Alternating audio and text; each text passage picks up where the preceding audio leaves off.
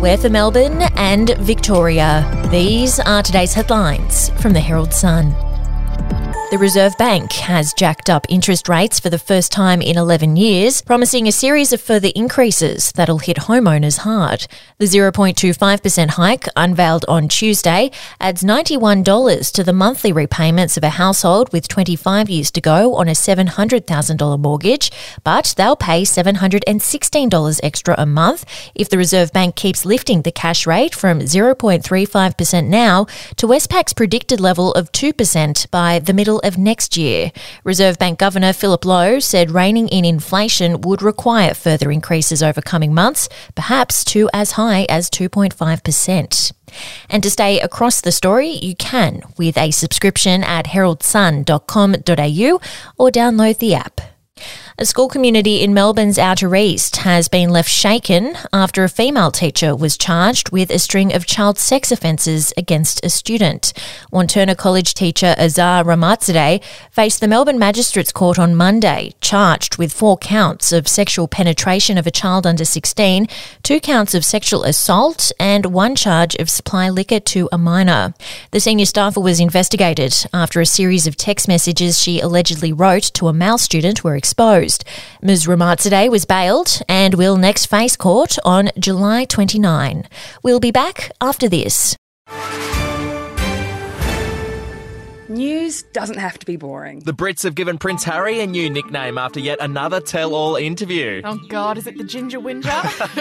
Let the team at news.com.au get you up to speed each day with their podcast, From the Newsroom. A couple were busted joining the Mile High Club. Well, I guess they can't play Virgin anymore. Politics, sport, red carpets, royals. Get all the goss in just a few minutes. Follow From the Newsroom wherever you get your podcast from.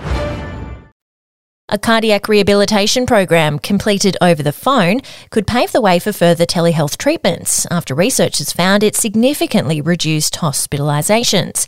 The Baker Institute's independent evaluation of Medibank's Heart Health at Home program found patients' diet and blood pressure improved and their exercise time more than doubled to 300 minutes a week. Dr. Catherine Keating from Medibank said the program was the first time they'd seen rural residents, in the past less likely to sign up to telehealth programs, equally represented.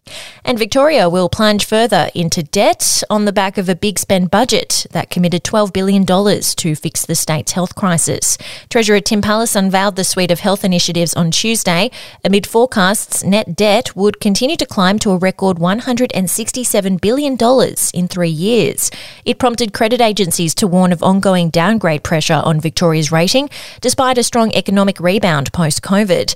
The massive health investment will include funding for an additional 5,000 nurses, more paramedics, and a $300 million boost to address the crisis-riddled 000 service. That's your headlines. For breaking news and updates throughout the day, take out a subscription at heraldsun.com.au and we'll have another update for you tomorrow.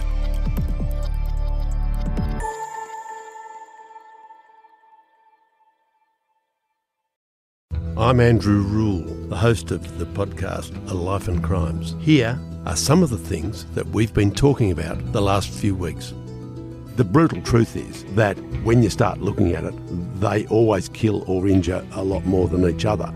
The professional hitman used to be a professional hitman. Evil strikes in all forms, but particularly as stupidity. Life and Crimes is available wherever you get your podcasts.